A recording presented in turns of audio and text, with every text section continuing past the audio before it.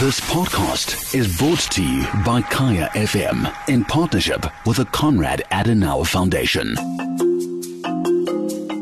Afropolitans, South Africa and the world at large are still in the grips of the COVID-19 pandemic. We've been on lockdown for over 100 days now, so a lot of us may start wondering, will we ever actually live beyond this particular pandemic? A lot of experts have told us that perhaps the way we should start thinking about it is how do we live with the pandemic on the basis that it will be with us for a very long time until at least a vaccine is found, and of course that vaccine reaches us in different parts of the world.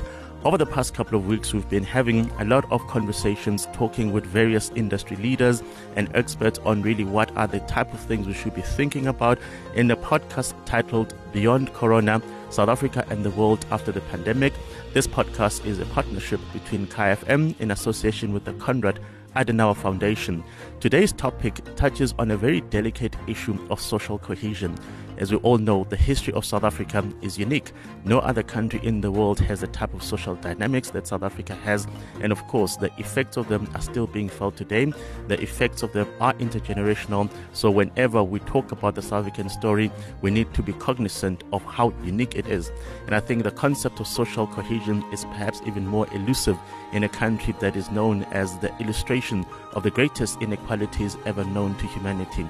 So over the next 60 minutes or so, I'll be talking to the South African Council of Churches, the Human Sciences Research Council, and the Ecumenical Foundation of South Africa to really ask the question of, now that this great reset called the coronavirus pandemic is here, how do we then leverage from what it's doing to us and say, well, this social cohesion that we've been pursuing since 1994 perhaps hasn't delivered the outcomes that we want. Let us accelerate it, and this is how we're going to do it. Do join us and listen in to the insights from my three guests. And that is Bishop Mpumlwana from the SA Council of Churches. I also have Professor Sharlene Swartz from the Human Sciences Research Council and Dr. Marlene Mohokoto, who's a Senior Project Manager at EFSA, which is the Ecumenical Foundation of South Africa. Good morning to all you three, but I'd like to start firstly with you, Bishop. I mean, when we start talking social cohesion, perhaps the concept is very important in a country like South Africa, where we could say we have so many societies, some even say parallel societies. You've got the world of those with means, and then the world with everyone else who's really trying to maintain a foothold on the economy and even livelihoods. So with a society that has so many fracture points, so many inflection points, what does the concept of social cohesion really mean in the context of the South Africa that we know? Thank you for asking. The South African Council of Churches has had a moment of reflection on this, what this means. We have come to the conclusion that talk of cohesion is almost a political process. You talk about social cohesion. In fact, it is a lot in the parlance, on the language of our political parties and governments. That we think there's something that should precede that. We're not getting enough traction for it, and that is the concept of reconciliation. And when we talk about reconciliation, it begins with reconciling with oneself. We're a wounded society, where the question of who I am in the South African landscape remains very shaky for a number of types of people. If you are, for example, a woman in South African society, you live with a sense of threat all your life, and therefore you're not reconciled with your South Africanness, your society, and your community. If you're a poor person living in a precarious shack, your sense of reconciliation with yourself and your environment, your South Africanness, remains very, very unsure. So reconciliation is not only about reconciliation between various ethnic groups and various race groups, but it's also about reconciliation, being comfortable with oneself. Our Constitution's preamble requires that, actually instructs that we should work at dealing with the hurts of the past and reach a reconciled society. Now, that also means you need a reconciled economic dispensation. we have an economy that does not reconcile at all. You cannot reconcile it with historically engineered poverty. And that there's nothing that really makes a difference. It is not good enough to have social grants for poverty, although it is a charitable thing to do. What is needed is building the capacity for agency, so that when you're talking about social cohesion, if for a moment we talk about social cohesion between black and white, that social cohesion is not going to happen if there's no cohesive economic dispensation that takes into account the black impoverishment and the white enrichment over time. No. And that has been inherited. And so these are some of the things that need a little bit more. Now you can go beyond that and say there has been an issue of social cohesion with foreign nationals, particularly Africans. And, you know, if you look at the South African economy and how it has been developed, the development of Johannesburg has meant the underdevelopment of Maseru, because for generations, 60% of Lesotho's able-bodied men have been working on the development of the South African economy and not in the Lesotho economy. In the late 1890s, there were more than 100,000 workers in this country, in the mines. That was before they did the Land Act that forced a lot of Africans to leave the land and go into the mines. But before then, they had Mozambicans, they had Malawians, they had Basotho in the mines. And that's why you've always had Malawians in South Africa. There's even a song that we grew up singing in the Eastern Cape that says, Nali Nyasali Pugile Tilo Nali Mumtosa. Here is a Malawian who is the man that is no longer a Malawian, he is Xhosa. That's because they have been here forever. But today, they are Makwere. And suddenly, after developing our economy, we belong to what is called a regional economic bloc called SADC. And there is nothing economic about it. Everything is just political. And so we need to look at how do you reconcile, what will it take to make all of us belong to a common identity.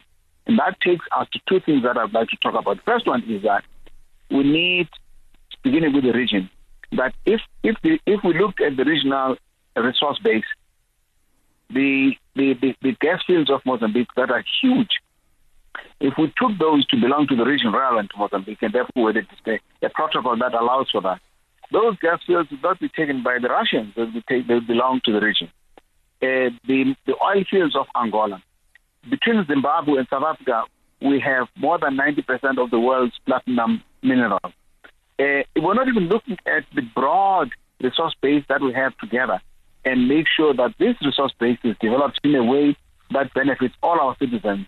And therefore, the issue of foreign workers from neighboring countries does not become an issue because we benefit from each other. We're able to send some of our students to study petrochemicals in Angola and build that capacity and do this across the region in the various ways that we can then make sure that we become an economic bloc that makes a difference. That in itself would build a measure of social cohesion that could be admirable. Then, of course, nationally, we don't have a common sense of who we are as South Africans. We're just a package of individual groups of people, and that are always at the ready, at odds with one another. There isn't a South African identity that we can really all look. We're not even cultivating it. We're not building it at schools. We're not building it in our churches or anywhere. I often hear people say that what Sharlene has done is un-South African.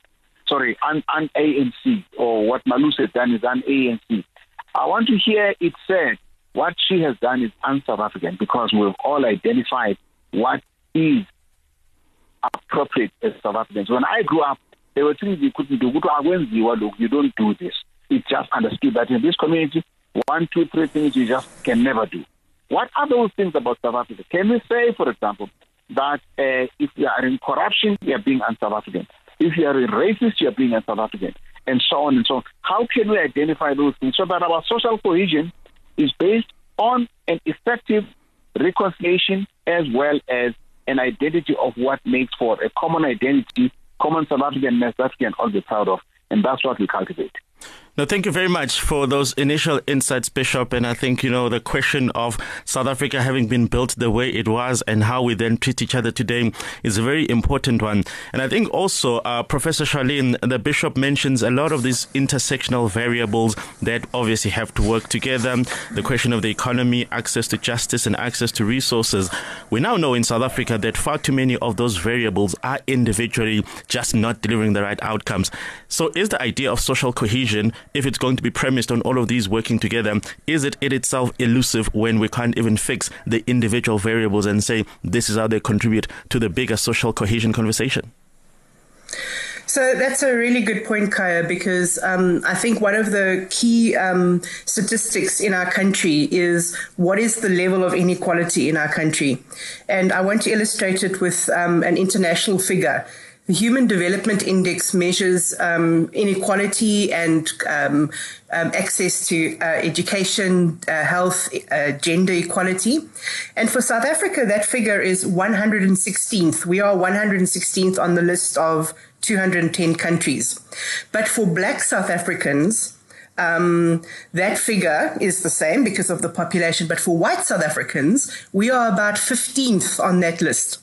So we have the same health outcomes, economic outcomes, educational outcomes as, for example, Sweden and the UK, and we are better than France and Belgium. Now, that statistic, I think, helps us to see the level of inequality that is just race-based. Because of the fact that I was born as a white South African, I have so much better access to opportunities, to education, to health. Even though we've got in place affirmative action and equity policies, even though that we've been trying for the last 26 years to level the playing field. And whoever you speak to, as soon as that inequality issue is, I don't want to say fixed, because I think that's a little bit naive to think we're going to fix it even in the next 25 years, but lessened, diminished. As soon as we have less of a divide between black and white South Africans, I think that's really going to help build the social cohesion in our country. What is the vision that we want for this country? We want a South Africa, like the Bishop says, where we share common values, where we talk about what it is to be a South African. And for me, one of the important pieces is this issue of solidarity. Now, in the last 100 days, 150 days or so, we've seen signs of solidarity between poor communities and wealthy communities. We've seen signs of solidarity from the state, from business, all trying to actually make sure that even though, and you've seen the pictures all over social media, we're all in the same storm, but we are in different boats. And some of us are in beautiful boats that are surviving the crashing waves. Others are just being swamped and deluged over and over again. And so this issue of solidarity between South Africans is really important. In my work with the Human Science Research Council, we do every year an annual attitude survey. And one of the things that we've been asking for the last 25 years is, do we like each other and do we trust each other?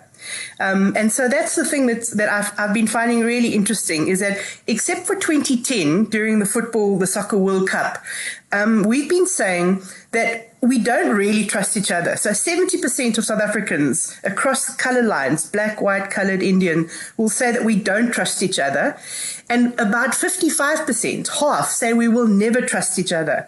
And I'm really interested to know how we can change that statistic. And part of the issue that I know for sure in my work, both in the community and in academia, is that we don't know each other. So we're heading for September. September's coming in, 2 months' time, and we start talking about Heritage Day, and people start talking about Braai Day. And then we start thinking about, what do we have in common? Well, we all love to be outdoors, and we all love to eat, to braai and whatnot. But the truth is that we have so little in common with each other, because I think we've got a lot in common, but we don't really know each other.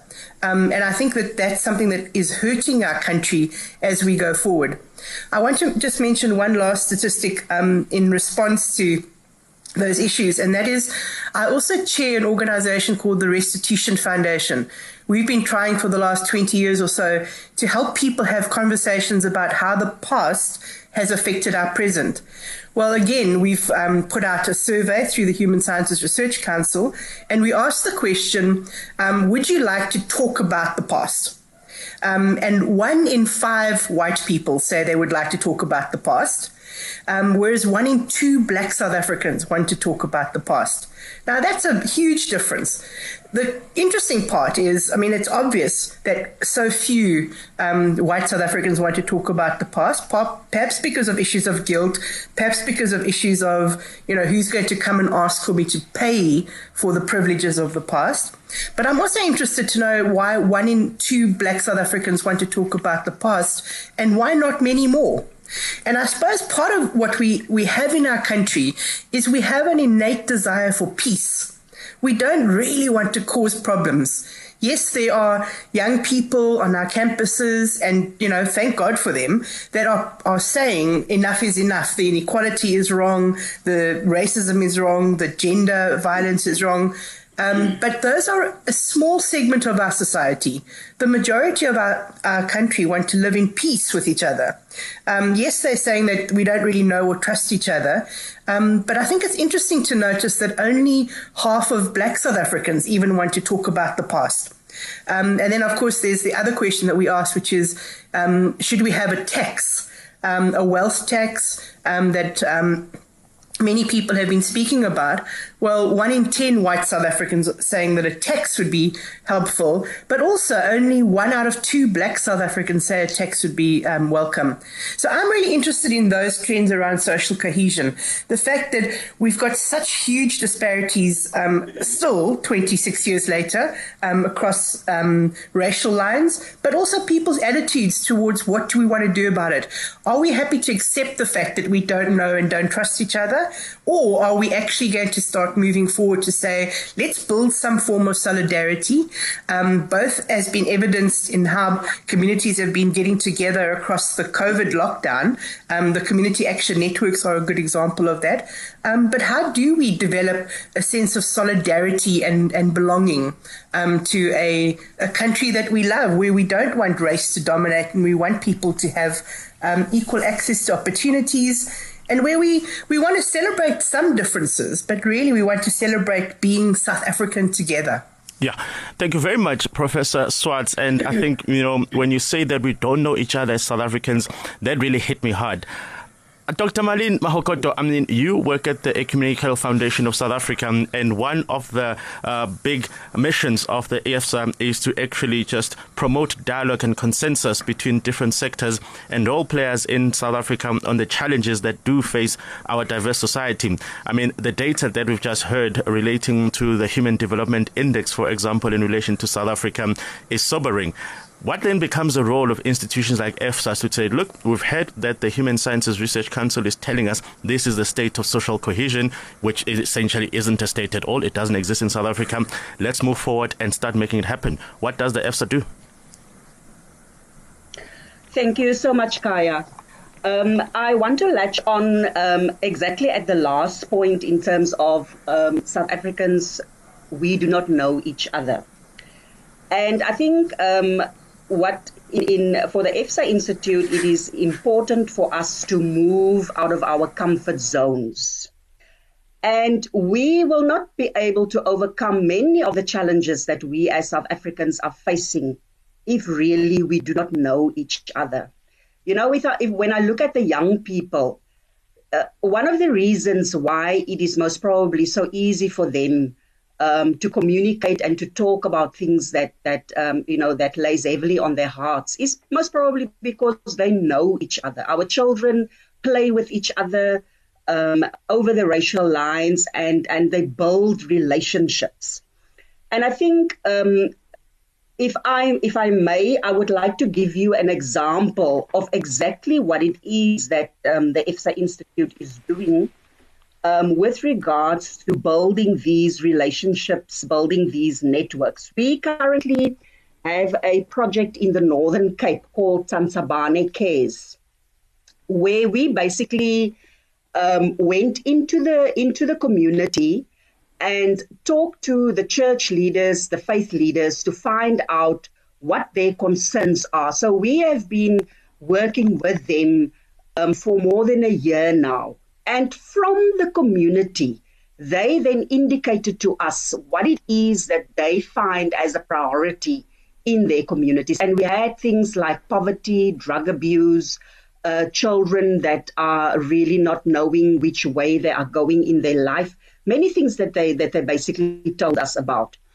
And what we then did was, we are in a situation in South Africa, and COVID-19 basically just shone the spotlight on all the issues that or the unresolved issues that we have, all the problems that we face as a society. And it is really true that no one person, no one agency can really solve all the challenges that we are facing. So what we did was that we basically spoke to quite a number of stakeholders in that community and got them on board. We got the mine on board, we got social development on board, Department of Health, we got the municipality on board, we got the police services on board, and the police community forum. We got the principals on board at the schools, and we are in the process of nurturing these relationships. And because of COVID-19, and because we had the problem of our vulnerable people not having adequate food, we had to think on our feet, and we basically had to change the program and first started off with emergency food parcels. But that was not the end result.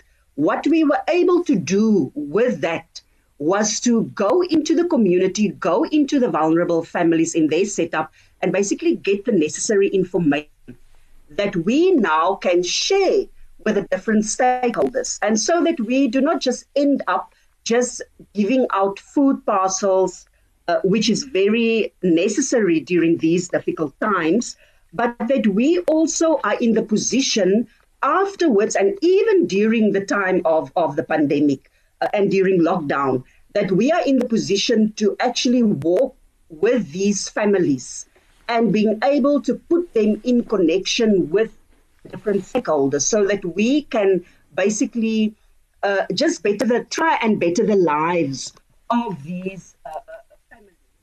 And now from the food parcels, we are now busy with hydroponic food tunnels, where we want to try and make these communities independent so that they can basically supply their own food. So I suppose what I'm saying is that if we want to address these issues that South Africa is facing, we will have to work together. All stakeholders will have. So that is basically on a practical level, Khaya, what we are trying to do during these times. And as you also know, during the pandemic, people are in a state of increased bereavement. They experience trauma. We've seen on the news where they have made us aware of the violence against women and children that is just incrementing. And we really, during these times, have to find alternative ways where we can, take the hands of our people. And our churches are doing the work. They are at the forefront of doing these things.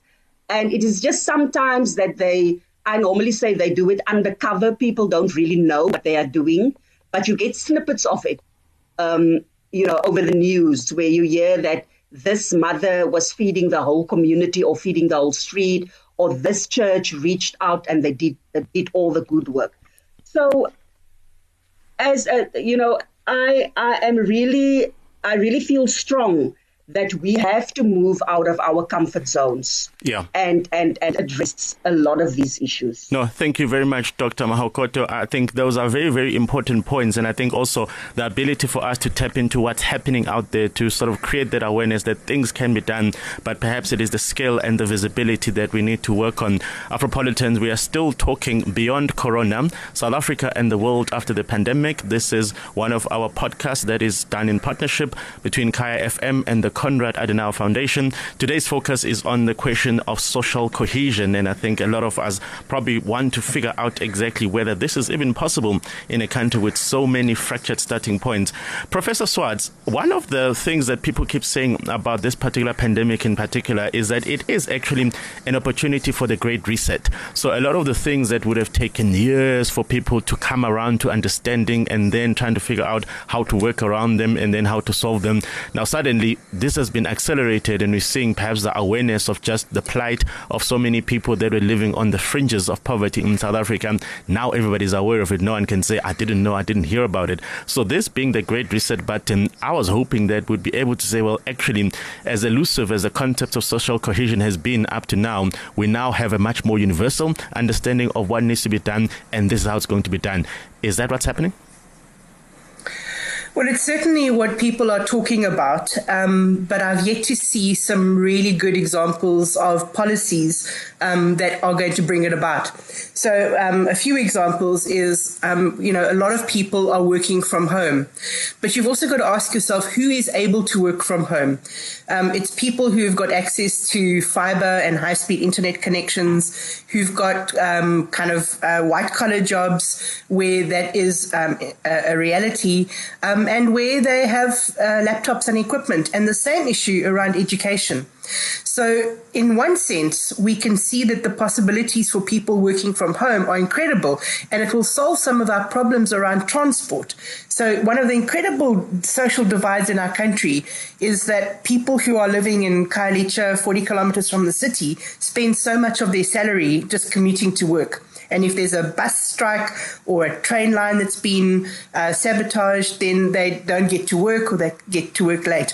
So all of our issues around commuting to work, for example, I'm not hearing people talk about how we can take industries from a central hub and localize them, because that's really one of the things that we need to be doing.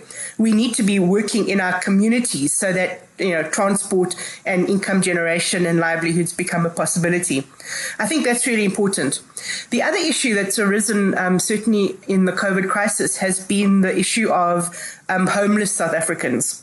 And there's been movements around, through the solidarity networks, of asking churches to start using their premises for more than just what happens on a Sunday. So having churches closed, for example, has been a huge wake-up call for how we've got all this space in our urban areas, in our townships, all over the country of unused space.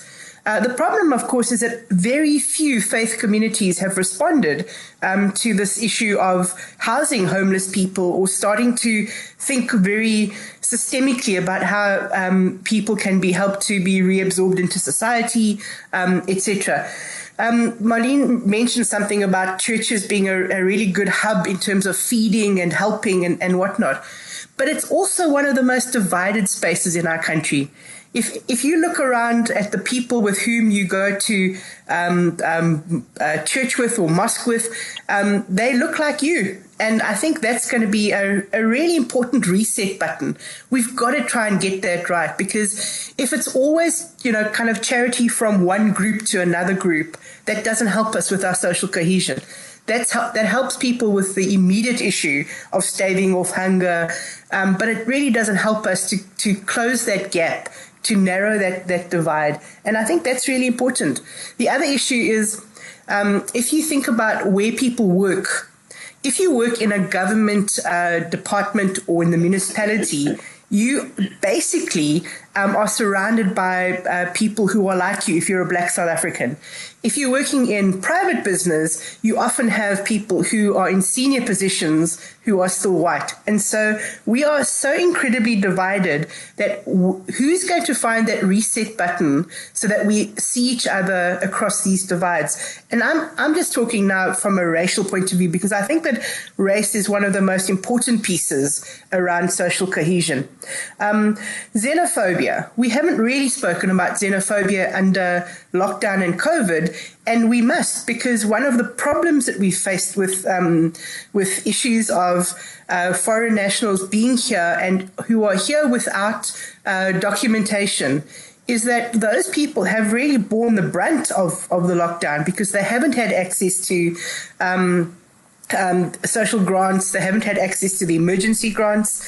And so that's a problem we've got to rethink. How are we dealing with the fact that we are a country that hosts many people from the rest of the continent and whose presence in our country helps drive our economy in all sorts of ways?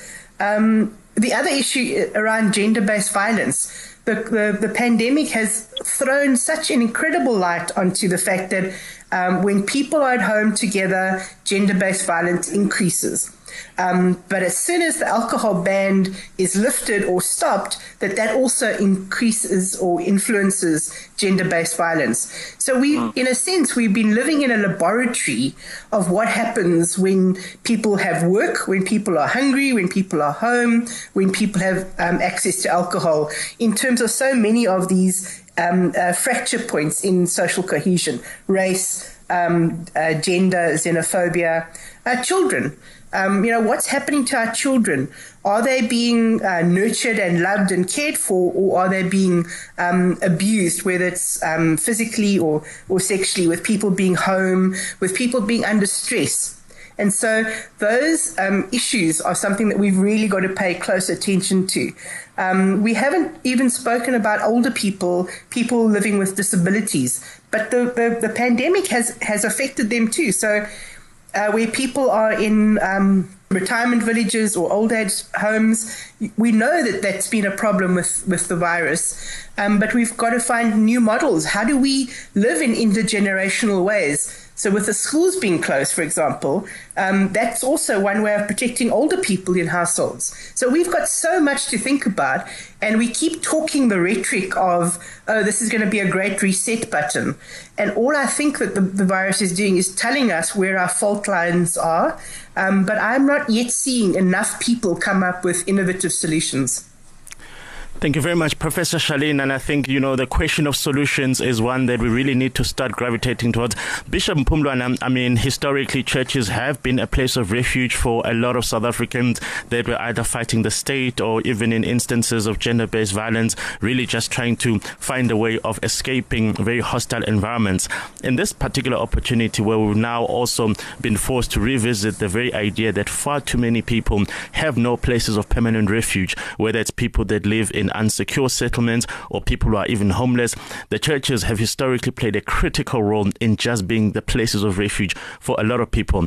And I'm thinking here now, the coronavirus has forced us to revisit the fact that far too many people actually don't know where they'll be sleeping today. Far too many people don't know what they'll be eating tomorrow. And for me, the role of the church has suddenly taken prominent yet again. But again, we need to then ask ourselves the question, what is it that can be done in the short term? How innovative can we be? In perhaps, as Professor Swartz said earlier on, and I think Dr. Marlene also mentioned it, churches saying, well, actually, we can't have this idle resource sitting for 6 days when people need it, only for us to only use it on a Sunday. Are those types of conversations happening within the South African Council of Churches?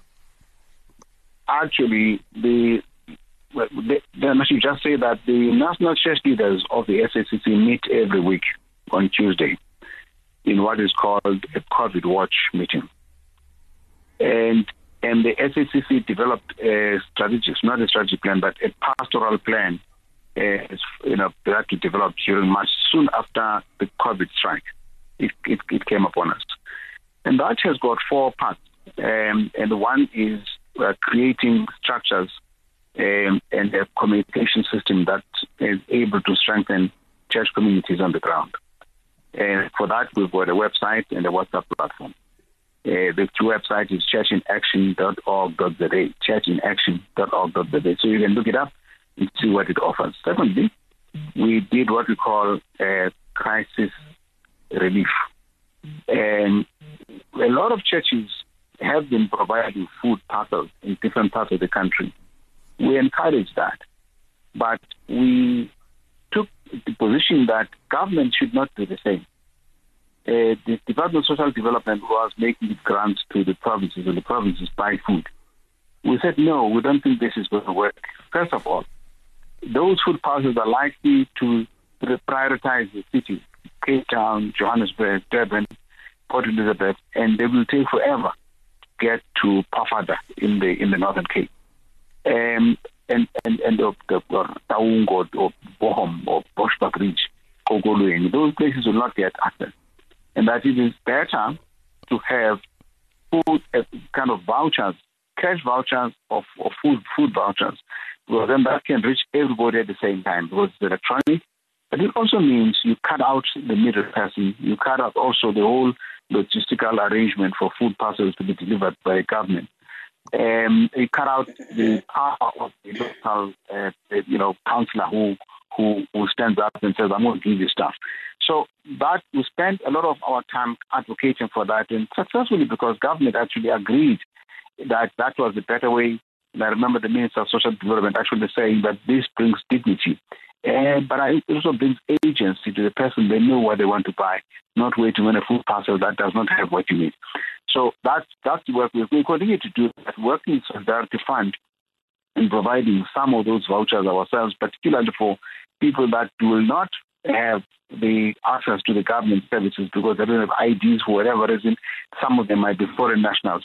So those kinds of people then we have to deal with as SACC ourselves through the support of the Solidarity Fund. Thirdly, we did what we call the pastoral care ministry. Now, the pastoral care includes the fact that in our communities we have got families of frontline workers, families of doctors, of nurses, of clerks, of cleaners at hospitals, of police. These people, every day they leave home. The family lives with anxiety. Are they going to come back with the disease in our home? Now, I remember a bishop who was going to bury a priest who had died from COVID. He calls me in the morning and says, I'm in trouble. I've never expected this. My children are standing at the door, said, Dada, you can't go to this. You're going to come back with the disease. He says, it's unthinkable. But as a bishop, I'll be stopped by my family from burying a priest. And so now, if that's the case with this one bishop on this one day, what is the case for family of every worker who has to go to the front line every morning and come back every evening? What kind of ministry do they need? Are we taking time to look at that as communities, as congregations? So that's what this pastoral care is about, but also to look at the people that fall between the cracks. And the fourth part is actually looking at, all right, now, what is the post-COVID? How are we rebuilding communities? How are we ensuring that the people that have been what we call the excluded majority before COVID and now have a prospect of a non-exclusion into the future? I hear talk of an inclusive economy growth. And, we have identified in some that at the SACC that when we talk about the excluded majority, we're talking about largely the colored and Africans. Those two population groups, they are the most excluded. Between them, they make up 99%. This is what Stats SA tells us. 99% of South Africa's poverty is between these two groups. And you know what? Between the two of them, they make up 90% of the voting population. So it is actually a huge population. And that includes people in the Bandistans, in the old Bandistans. Nothing has changed for many of them.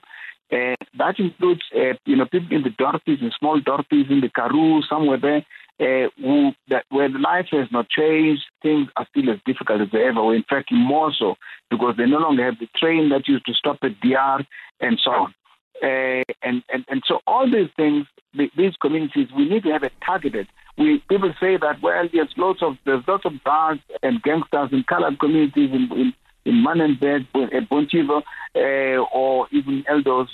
Look, what is the targeted plan to make sure that these communities come to, that's what I meant by reconciliation at the beginning, to reconcile with yourself as a human being, to reconcile with yourself as a citizen or a proud citizen of a country that recognizes you and makes you feel that you belong. So it's economical, it's social, it's education, all those things we need a post-COVID Marshall Plan.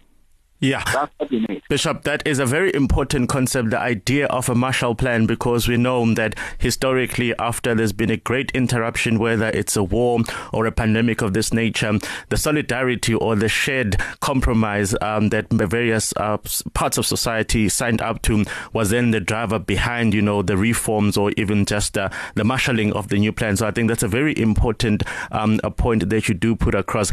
Afropolitans, we are still talking about social cohesion and really the question of what the world would look like and what South Africa would look like after the corona pandemic. And I think it's quite key for us to be talking about issues of social cohesion, because I think if you listen to our previous podcast, we were talking about some of the variables that are now sort of converging together to say, well, we spoke about xenophobia a couple of weeks ago. That in itself is probably a byproduct of the lack of social cohesion that we're seeing here. So I think it's quite an important conversation that we are having with our guests, and it is, of course, in partnership with the Konrad Adenauer Foundation. Now, Dr. Marlene Mohokoto, I'm going to throw you under the bus here, because I think what we've been hearing over the past 40 minutes or so is really the fact that we need to move forward and get things done.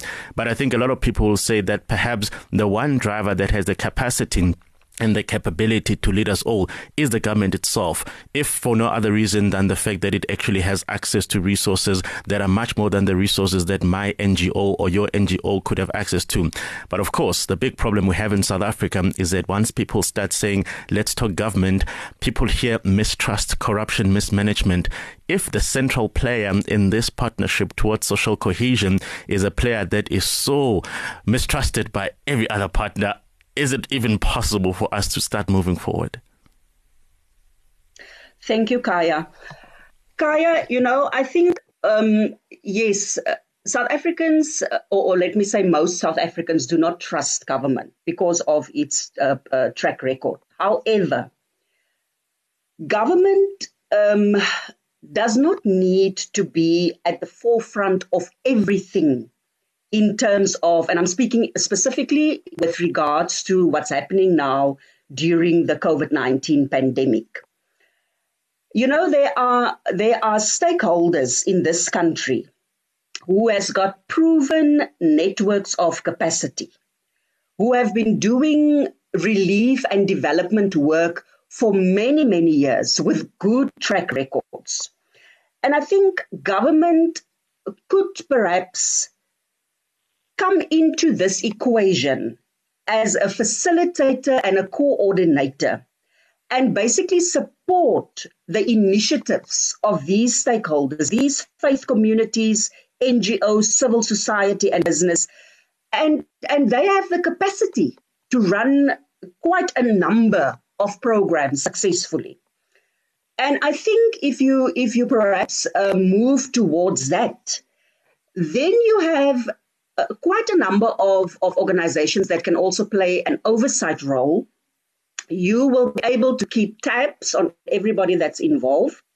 And through that, I would hope that we will also be able to build the relationships that we need in order to move forward as a country.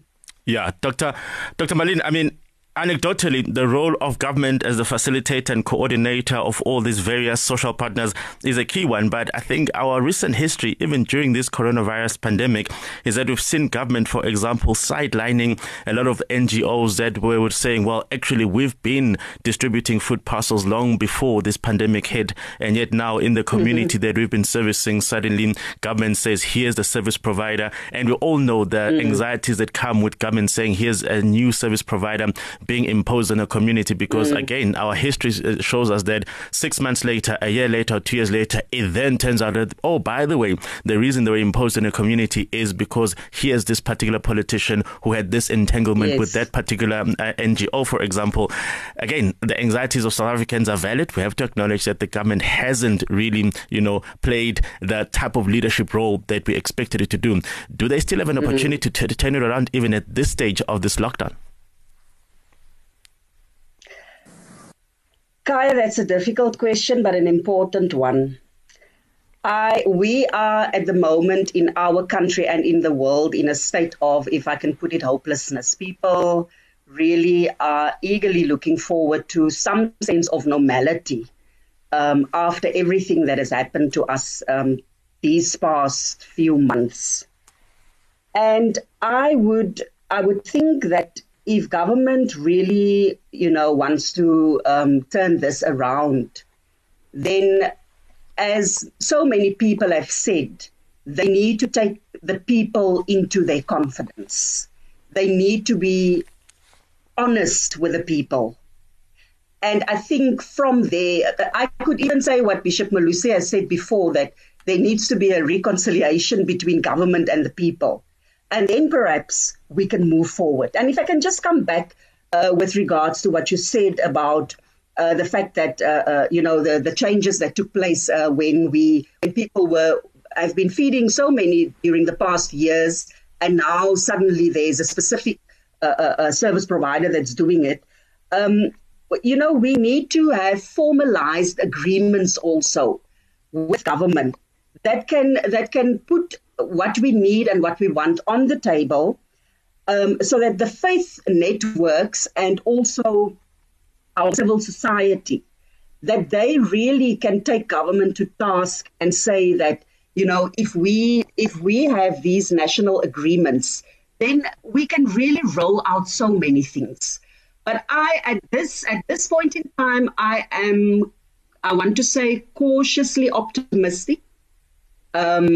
And I do hope that government will be able to put a positive spin on things as it is at present. We hope so. Professor Sharlene, the Human Sciences Research Council is obviously an important institution in this conversation because, when we say that government does this and government doesn't do that, a lot of people will say, well, what exactly is government? And in this context, you will think that actually government has all these agencies, the HSRC being one of them, that are then probably better positioned to actually roll out the type of issues we're talking about here, the type of initiatives that will be getting us closer to really this elusive pursuit of social cohesion. But I think what we're seeing in South Africa is that whenever something has gone wrong at the government level, we're seeing the faces of various government leaders, politicians and bureaucrats, and we're not seeing institutions themselves. So the question would be, well, now that we know that we're facing a particular pandemic, the government does actually have particular institutions that are specifically designed and earmarked to deal with these types of issues. Shouldn't we be seeing them taking the leadership instead of us saying abstractly, government must do this? I need to be able to say, I'm talking to the HSRC, I'm talking to the Human Rights Commission. So when something happens that the Defence Force, for example, decides to engage in activities that lead to a loss of life, I need to be able to point to a particular institution, a particular individual, because my fear is that whenever we say government, we're now diluting the accountability question, because what is government? Who is government? But we know individuals. We know the HSRC. We know the Human Rights Council, for example. We need to be able to pinpoint the accountability and zero it down so that people can see that something's being done, because being abstract, unfortunately, isn't getting us anywhere. You're completely right, Khaya. And one of the things that I wanted to distinguish is we've got a system of political patronage and we've got some incredibly hardworking government civil servants. And often what we do is we roll those two into the same boat, to mix a metaphor. And so one of the things that I think South Africans are really good at is they're really good at protesting when they see things are wrong. And so in the last few days, there's been protests in Cape Town around housing. There's protests around many things in our country. And in one sense, if we were talking about civil participation instead of social cohesion, we'd be doing really well, because people don't take things that are wrong sitting down. They stand up, they make a fuss, they post on social media, they take to the streets. There's a lot of civic engagement. And I think that's a really incredible thing. I think you're completely right, is that there needs to be a level of education of people about where they can take particular grievances, and who they should be asking and holding to account. So this issue of political patronage, we've got to keep talking about it. It broke my heart yesterday to read a newspaper heading that says, so when we get this IMF money, what's it going to do? Whose pockets is it going to line? And that breaks my heart, because that seems to be our initial response to, oh, look, we've got money, and now what are we going to do with it? So I think people must be held to account. During the World Cup in 2010, I live in Cape Town. The streets became an incredible place of friendship and happiness where you could walk around. And it was partly because crime was policed in a way that we've never seen before in South Africa under our new democracy. There were short queues. If if somebody did something wrong, if there was a fight or somebody pickpocketed somebody else, justice was done immediately, and justice was seen to be done immediately. There were special courts set up and that kind of thing. We still got problems in our justice system at the moment where we really should be cleaning up issues of corruption, issues of poor policing, issues of corruption around food parcels and procurement. And I don't know why we don't do that. And here's a curveball that I want to throw in. It's around how much technology we've adopted as a country. When we think about tenders, you've still got to go and drop off hand-delivered tenders. You can set up fronting companies in various ways. So many of the issues of corruption in our country are because people it's so easy to actually fool government or to charge them 3 or 4 times the price of a good or goods or services. And one of the things that I'm thinking is that our civil servants, I know you call them bureaucrats, our civil servants really need to actually start adopting some of the technologies of the fourth industrial revolution, putting tenders out into a very secure environment where credentials are in the blockchain, where we've got all sorts of new ways of regulating how money is spent, how money is disbursed, is going to go a far way towards changing the climate of corruption and the climate of impunity in our country. And I think that's a really important piece, is that we've really got to get with the times around many of these issues. SASSA grants and how those are dispersed. It broke my heart to see those queues of people, including older people, standing in these never-ending queues in order to get their social grants. And this whole issue of a basic income grant that's been spoken about, that government's saying that they're looking into. Well, civil society has raised that since the advent of democracy in 1998. I think there were some people who were starting a campaign around that. And if we use technology well, we can actually give people a basic income grant that will stave off hunger and starvation, and give them a minimum platform on which to build their life.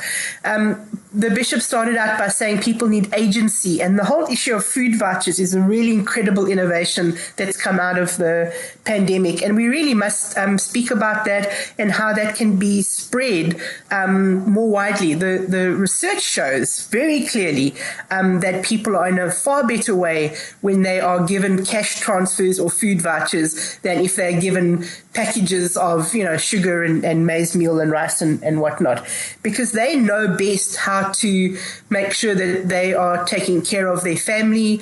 Maybe they need to spend some money on airtime because airtime is important to get a job, those kinds of things. But I think young people as well. My speciality in my research is young people. And we are lagging behind the rest of the continent, who have youth service programs that cover huge numbers of young people. Yeah, we've got small numbers of youth programs in various departments. But to give young people a year of work opportunities when they finish school, or even if they drop out of school, to give them something to do. I think young people get into all sorts of nefarious activities because they've got nothing else to do. But under COVID, under lockdown, I'm not sure if you've seen reports of how informal settlements, township communities have transformed great big swathes of land that was just kind of dumps of rubbish and old car tires, and they've turned them into gardens, community gardens. They started to grow food in them. We really could have a program where we ask young people to take a year and just improve their own community. Those are some of the innovations that we need. So this basic income grant, a youth service program, kind of quick responsive courts. One of the things that the justice system have been trialing is to have courts online through a Zoom meeting. You know, we've all been spending our lives in Zoom meetings. Well, the courts are now starting to do that. But it's got to become more efficient, more effective, and it's got to become the norm so people don't, wait for 8 months to be brought to trial, but that justice is quick, efficient, and fair. I think that's really important. And then this whole issue of giving some of our civil servants the accolades they deserve. Because I work for the HSRC, I'm often in touch with the Director Generals of various departments and directors of departments, and people are working incredibly hard. They are often thwarted by the political interference, as it were, because we've got these networks of political patronage. And I think that's something that we've got to stop, and that's something that we've got to really just call every time we see it as people in civil society. And I think that's important because we have a lot of agency. I love the fact that you cannot make a racial slur in South Africa without being taken to the Equality Court. That's a huge change from even 5 or 6 years ago. And it's going to really help with people coming to terms with the fact that racism is not just anti-constitutional, it's a crime, and it's going to hit you in the pocket, or it's going to result in a prison sentence. So I think we're starting to make huge inroads using our Section 9 institutions, using the Human Rights Institution, all of those things. And the NPA need to be strengthened too, to really be able to prosecute, especially the things that we're hearing that coming out of the Zondo Commission. Thank you, Sharlene. Bishop Mpumlwana, I mean, you're probably going to have the last word on this. The issue of the deficit, the trust deficit that exists between society and the state means that, where in a normal society, the government will be working hand in hand with other social partners to get us moving here. A lot of people see the government itself as an impediment. So, of course, us trying to find some, consensus around social cohesion is not going to be easy when a big player is seen as an impediment rather than as an enabler. In short, how do we get around that particular dilemma? Building different approaches to democracy, including direct elections, I think, so that people can know who their representatives are and they can trust. Secondly, the bulk of our population is young. Sharlene has just talked about how we lag behind in terms of youth investments in South Africa. Can you imagine what the impact might be if we said every young person under the age of 21 who's not at school, who's not at work, must be given a training program, must be put into a training program for a skill that they can use that is marketable. And that those young people stop loitering, they get into something that really can bring them. A lot of them can be innovative. And so we can do that. I mean, the president has got this YES program, which takes about 20,000, maybe 50,000 at most. That does not even have a little dent. We have got a population that is young. And we think that if you were to address that population effectively with skills and opportunities for the future, at the same time as they are having direct elections for some of the key political positions, including the legislature, and I might add, the presidency, you would probably find a different level of trust between society and government. But also you'll have young people that are much more uplifted and looking forward to greater expression of themselves in the economy. I think that those two things would work. Thank you very much, Bishop Mpumlwana. And Afropolitans, I mean, the concept of social cohesion is a very, very delicate one. But I think what I'm taking from this conversation is that it's all about the interdependence of society. And of course, it means all social partners and social players have a key role to play. This particular pandemic has become the great research that forced us to actually confront the reality of who we are rather than who we thought we were. And I'm hoping that this becomes a springboard of South Africa forming a new social compact around who we are, who we want to be, and how we are going to get there. Thank you very much to my three guests, Bishop Mpumlwana from the SA Council of Churches, Professor Sharlene Swartz from the Human Sciences Research Council, and Dr. Marlene Mohokoto, who's a Senior Project Manager at EFSA, who've been contributing to really this very, very delicate conversation that is done in partnership between Khaya FM and the Konrad Adenauer Foundation. And on that note, thank you very much for joining us.